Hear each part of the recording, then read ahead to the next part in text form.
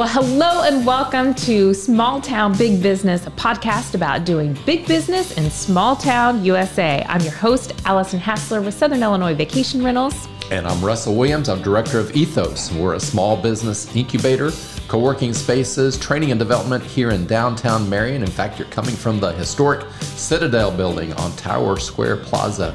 And we want to thank our sponsors for making the Small Town Big Business podcast possible.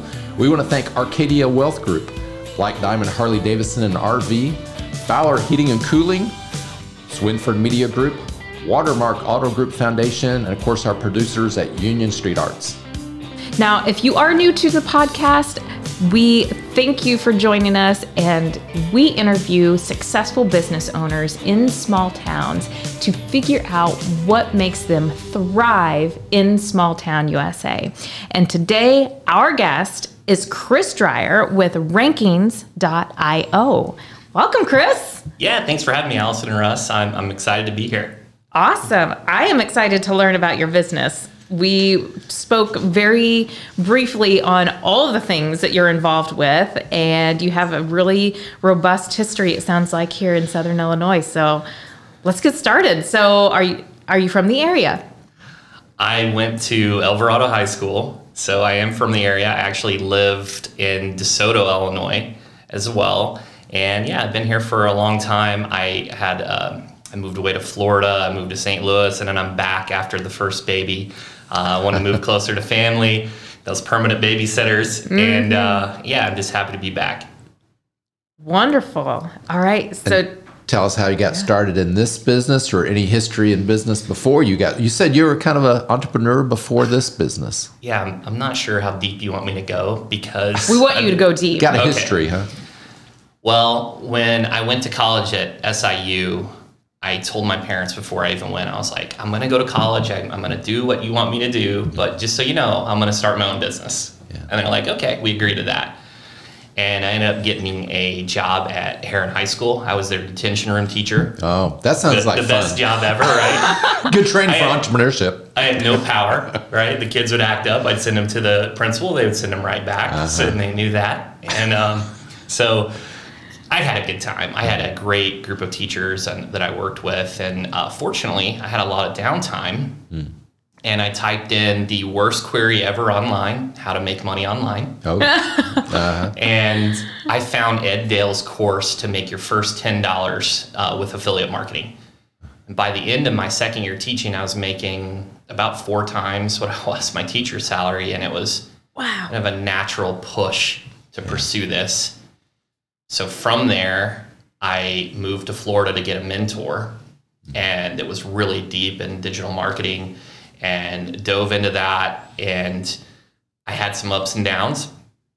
For those in the SEO game, search engine optimization, there was an algorithm that came out around 2012 called the Penguin algorithm that basically penalized sites for content that wasn't good enough. And back then, I was taking the short-term approach to, quantitatively and not focused on qualitative. And let me back up. I ranked number 1 for double chin for 3 years, alcohol withdrawal for 2 years, stained concrete for years, acai fruit, when it hit the Oprah's, channel. So I had some sites that were ranking really well, and it took my income from, let's just say, $16,000 a month down to about $2,000 overnight. So the next question is like, well, how did you get into the agency space? Well, at the time, I wasn't saving money, investing. I was elevating my expenses and having a lot of fun with where I lived and travel. And so I had these expenses. At the time, Craigslist was like where you went to get a job. So I went on there and I typed in SEO, and I fired off my resume to, so many companies. I can't even tell you. I hit their filter where they wouldn't let me send anymore. And I actually got hired by 3 companies. And I know most of you, and maybe this, so there's differing perspectives on this. I actually accepted all 3.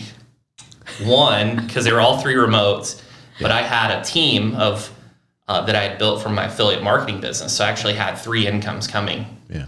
And it's the classic story of the owners. I was in the mix, And I just felt I could do it better and wanted to do it myself in my own way. And then that's when I started Rankings. At the time, it was attorneyrankings.org. Okay. So you bought the business? Yep. I bootstrapped it, $15,000 loan from my sister. And the rest is history. And it's been an evolution. It's been a lot of ups and downs, but the biggest thing I can tell you is focus. And there's a lot of surrounding words on it, niching, specializing. And that's what I've done. I've just taken my focus to the next level. Yeah. Talk more about Rankings. It's rankings.io because we're not familiar. Yeah, rankings.io, we help elite personal injury law firms with their search engine optimization. We do one thing for one group of individuals. That is niche. Very niche. Yeah. Yeah. So we actually have a client here, Lawler Brown, and we've got clients in St. Louis and all over the country, and we really like to work with hungry entrepreneurs and personal injury law firms that are really looking to grow. Right. So did this decision on the qualitative approach, was that a direct result of the experience when this Penguin SEO came out? And how you articulately described your your lifestyle and expenses at the time. Yeah, I was not the saver of money or the investor. And basically what I mean by that is when I would target a keyword, let's say I wanted to rank for how to stain concrete floors, I would have an article that really was basic and thin. I would hit the top level points, but I wouldn't go deep and really answer all of their intent and their needs. And so when it came around, when Google shifted to looking for quality, my articles need to be rewritten and I need to focus on obtain, that expertise perspective. Yeah. And so a lot of times we talk about, is it quantity or quality? Like that binary. I'm not an or person. You'll hear me say this a lot. I am an and person. It is quantity and quality. So it's more production focused on quality. And that's really when the shift happened. Yeah. Talk more about SEOs because people may not be familiar.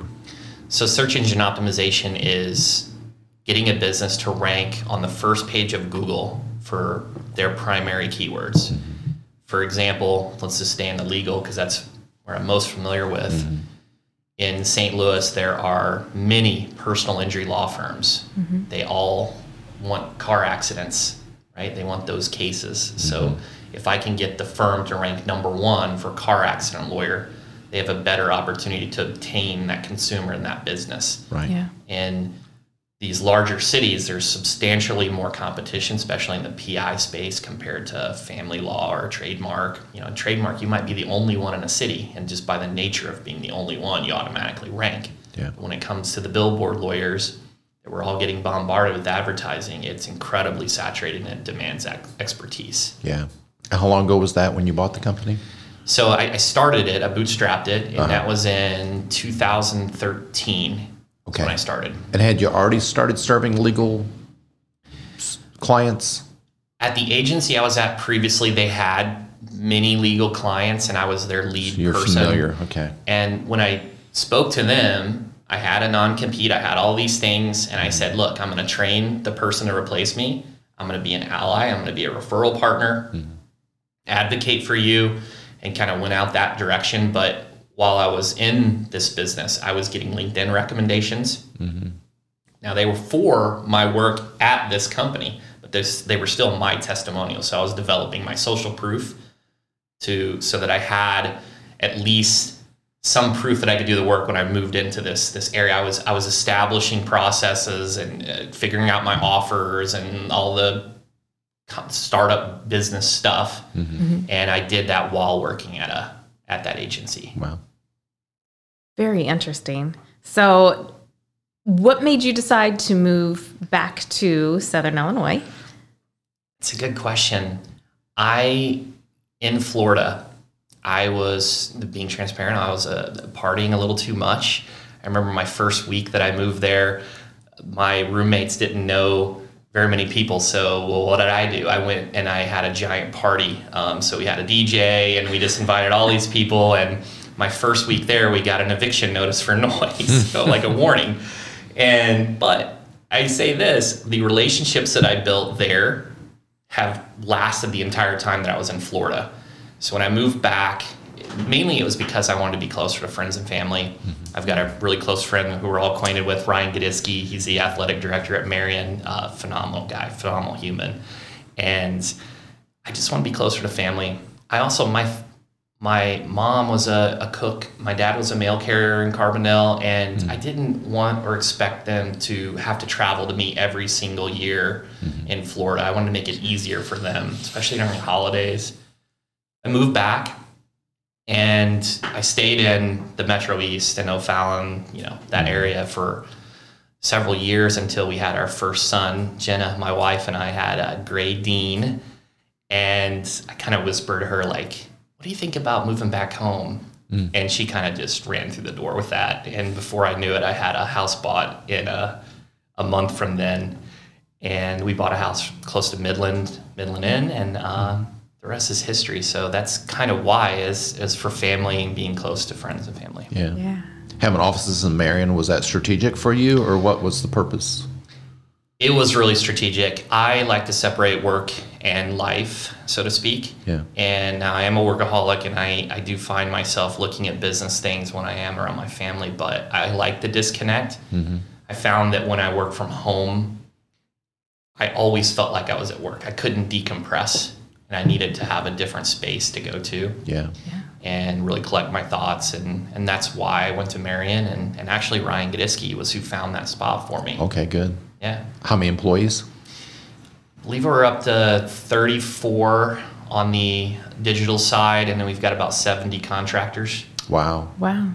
So are they all remote workers? Do they work around the United States? Are some local?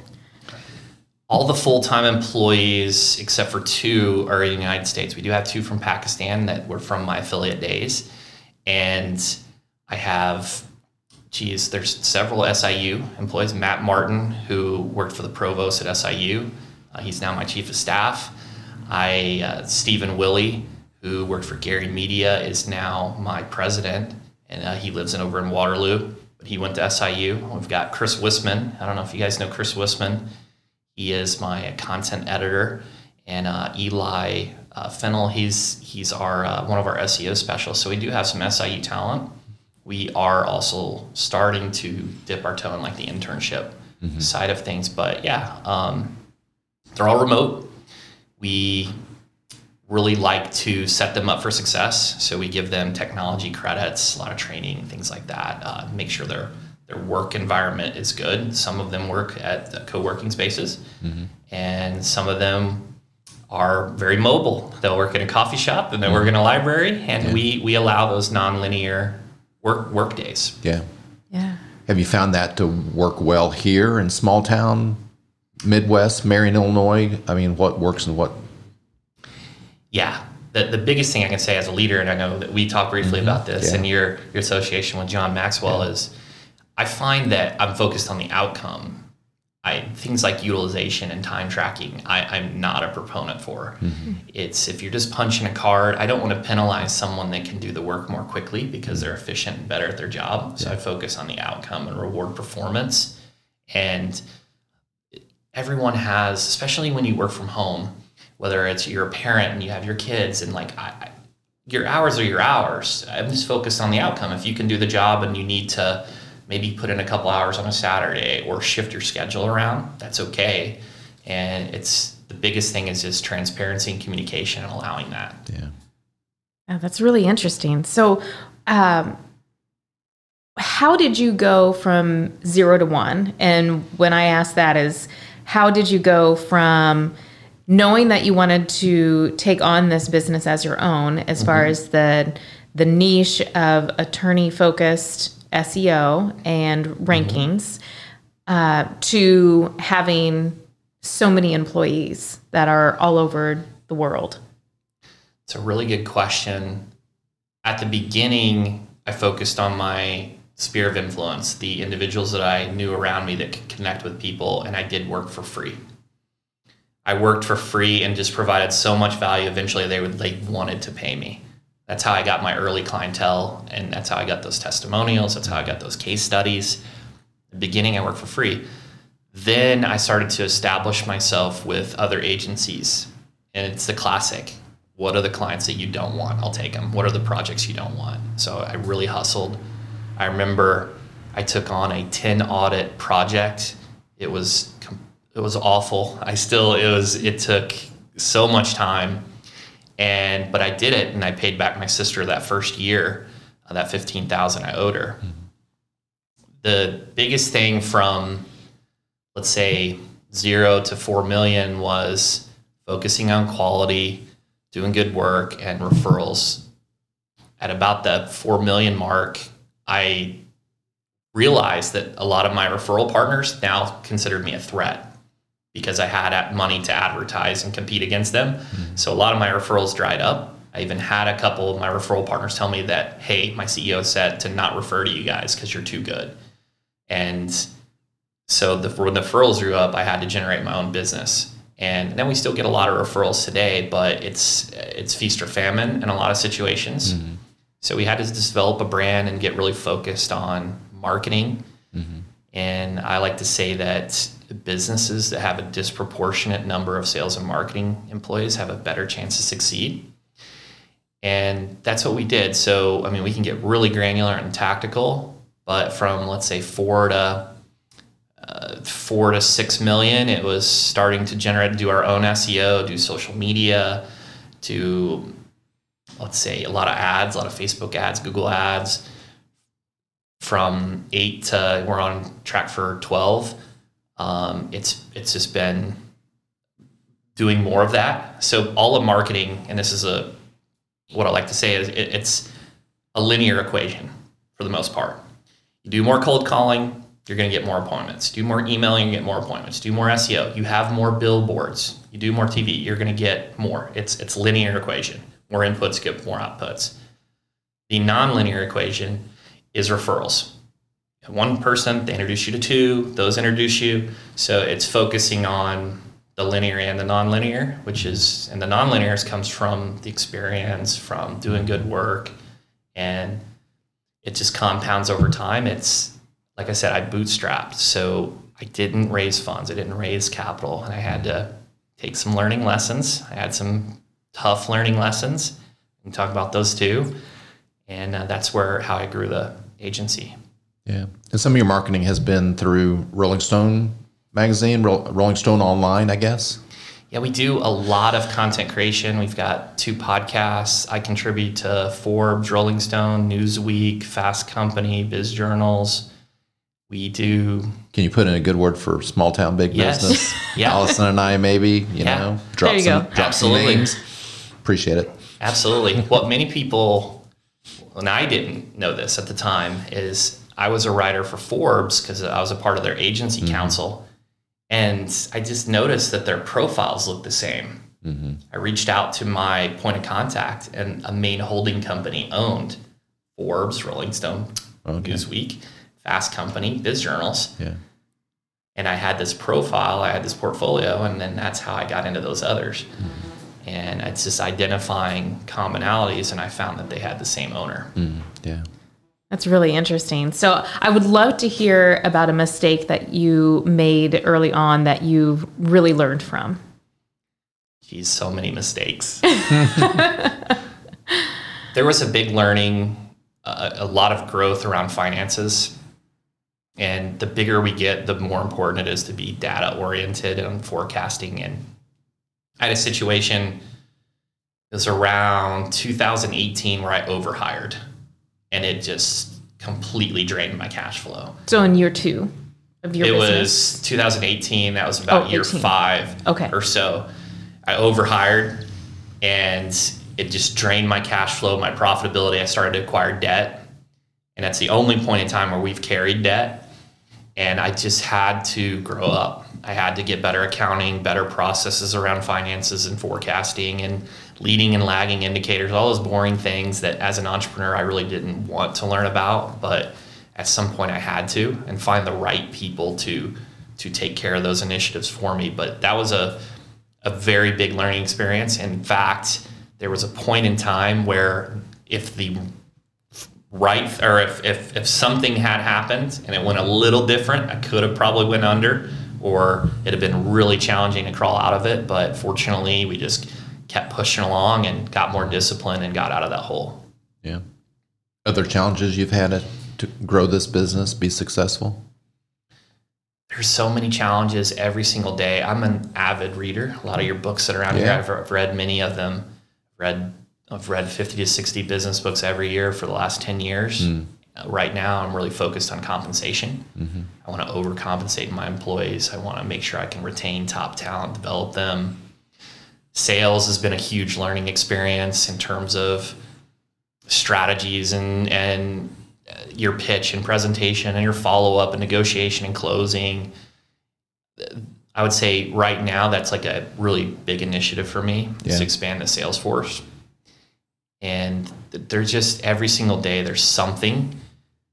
We had amazing retention for many, many years. At the first quarter of this year, we had a little bit more churn than normal. Like, why is this? So we had to do surveys to our clients and NPS studies and determine why that was occurring and then fix those issues.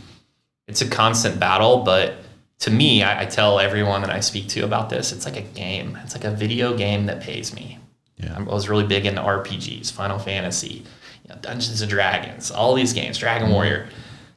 And you have this character that you develop and gain experience, and you earn coins, and that's what business is. It's surrounding yourself with a good team. It's just a lot of fun, and that's where I get a lot of passion from. Yeah.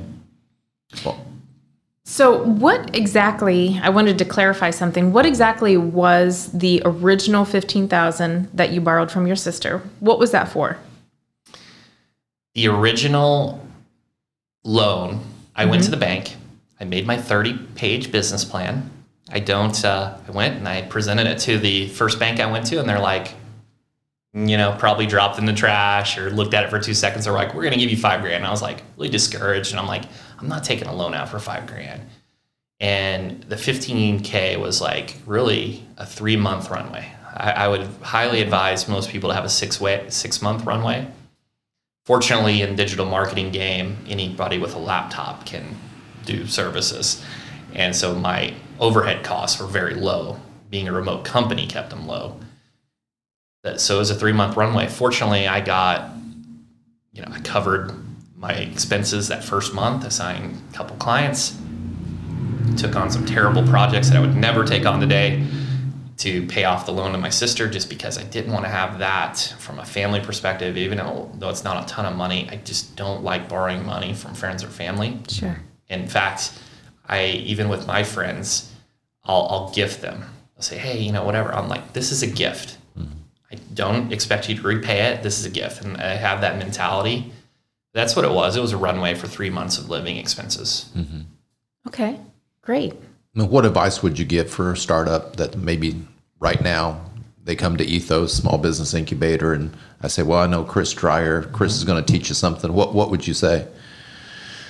Focus on business development, marketing, and sales. Yeah. Chances are most people that start a business have that expertise from a technician perspective. E-Myth Revisited, technician, manager, owner. Most of us know the craft. We don't go into these areas where we don't know how to do the work. In terms of what advice I would give is just focus on marketing and sales. How are you going to generate business? Who's your sphere of influence? Create a process to create new business every single day. Who are you going to have breakfast with? Network. You want to focus on leveraged activities. For example, if I go have breakfast with an individual, it's a one-to-one from a leverage perspective. If I'm on your podcast, how many subscribers and how many individuals do we have? Is it a keynote presentation every time you do a podcast? Yes, it is. It's one of the reasons why I don't go to conferences. And a lot of my peers are like, why don't you go to conferences? Why don't you conference? It's not worth my time. If I'm not speaking, it's not worth my time, because I'm going to have these one-to-one relationships when I can do a podcast, and my podcast gets 20,000 downloads a month. It's a keynote every single time I do an episode. So it's focusing on leveraged activities to get in front of as many people as possible. So sponsorships, impressions is everything. And at the beginning, you may not have the capital to do those leveraged activities. So you want to focus on those one-to-one, but in the future, that's where it's at. Really interesting. So what is your First of all, what is your favorite part of being an entrepreneur? What is your favorite part about your work? My favorite part is the sky's the limit of opportunities. I can really take any direction I want and pursue it if I have a passion for it.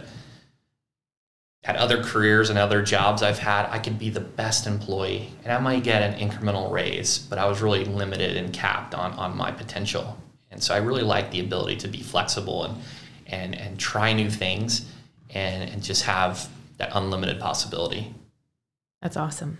So what is your least favorite part about entrepreneurship or your specific line of work?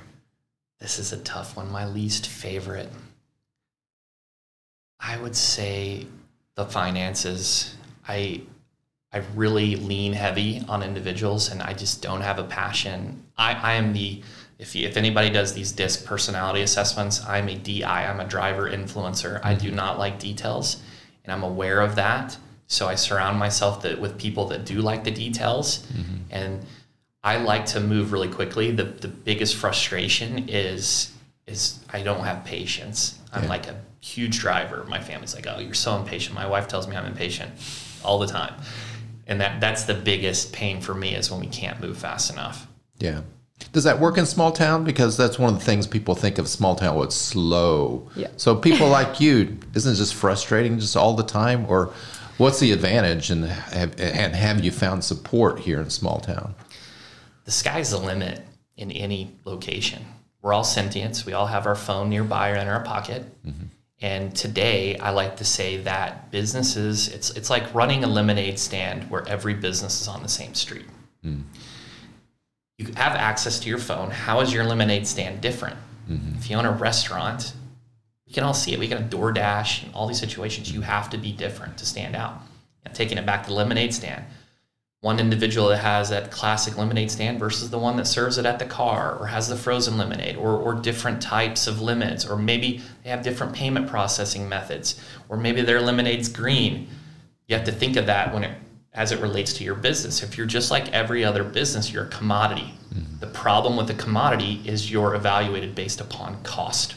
Seth Godin says, if you're having a race to the bottom, you just don't want to win. So basically what it means by that is if you continue to lower your prices and you have no profit margin, you don't have a business. A lot of times people think that's the first thing they do when they go to evaluate themselves versus their competition. It's like, oh, he's charging $10 for a hamburger, I'm going to charge $9. That's a very flawed mentality. A better mentality is to say, how can I make my sandwich better to charge $12? You see this a lot. In our area right here, tons of fast food restaurants, right? Tremendous competition, very convenient, very low margin. They have to get their margin through bundling and these meals, these Happy Meals. They get their margin in soda, tremendous competition versus the high-end steak joint. High-end steak joint, tremendous margins, better quality of food, better experience, less competition, but most people don't think about that. The high-end steak joint actually has less competition than your standard McDonald's. It's just a different way of looking at things, a different form of perspective. But if you can be a person of value, value is everything. Yeah, it's good. That's really good. Well, I love these gold nuggets that you've been giving us. Yeah, thank you. Is there anything else you wanted to share? Oh, I'm just excited to be here. I'm excited for the opportunities of Southern Illinois. I was talking to Allison. I'm excited to maybe do some investment properties. And yeah, I'm just excited to be here and contribute to the community and help any individual that I can. Well, speaking of which, as an expert in your field, what tips or advice, without giving your secret sauce away, what could you provide to a listener like me that maybe has a business, maybe does a lot of in-house marketing or in-house SEO for their own website, or pays somebody outside of there to run that for them? What advice could you give them as an expert, a subject matter expert in your field? So much. I would say just focus on leverage. And a lot of people, when they look at leverage, and we talked about it from a marketing perspective, the oldest form of leverage is, I need someone to move the boulder. I need more people to move those boulders. You can get the rocks moved, right? Mm-hmm. And there are different forms of leverage, and you just, the more leverage you have, the more you're capable of. So if you can hire a salesperson, maybe you don't have the revenue to pay them, maybe you can get creative with your structure, maybe it's commission only, then you have someone that's constantly generating business for you. You have maybe a core competency, and you have these high value activities, and you can offload the things that you don't have passion about and get someone to project management or do those tasks. We all have an hourly rate, and we have to be aware of that. It's why a lot of times when we look at like mowing the yard, if you want to move slow, you do it yourself. And then just take the yard, for example. I got to go buy a lawnmower. I got to figure out time to mow the grass. I got to figure out all these intricacies versus who, not how. It is finding and identifying a person that can just do it for me. It's exponential and fast. So I would just say focus on leverage and looking at leverage from all areas. Maybe it's talent. There's leverage in talent. Maybe you get an internship from SIU. So there's leverage, there's pricing arbitrage and hiring staff at a cheaper wage. It's what are the activities that I can do that bring leverage to my business? Yeah.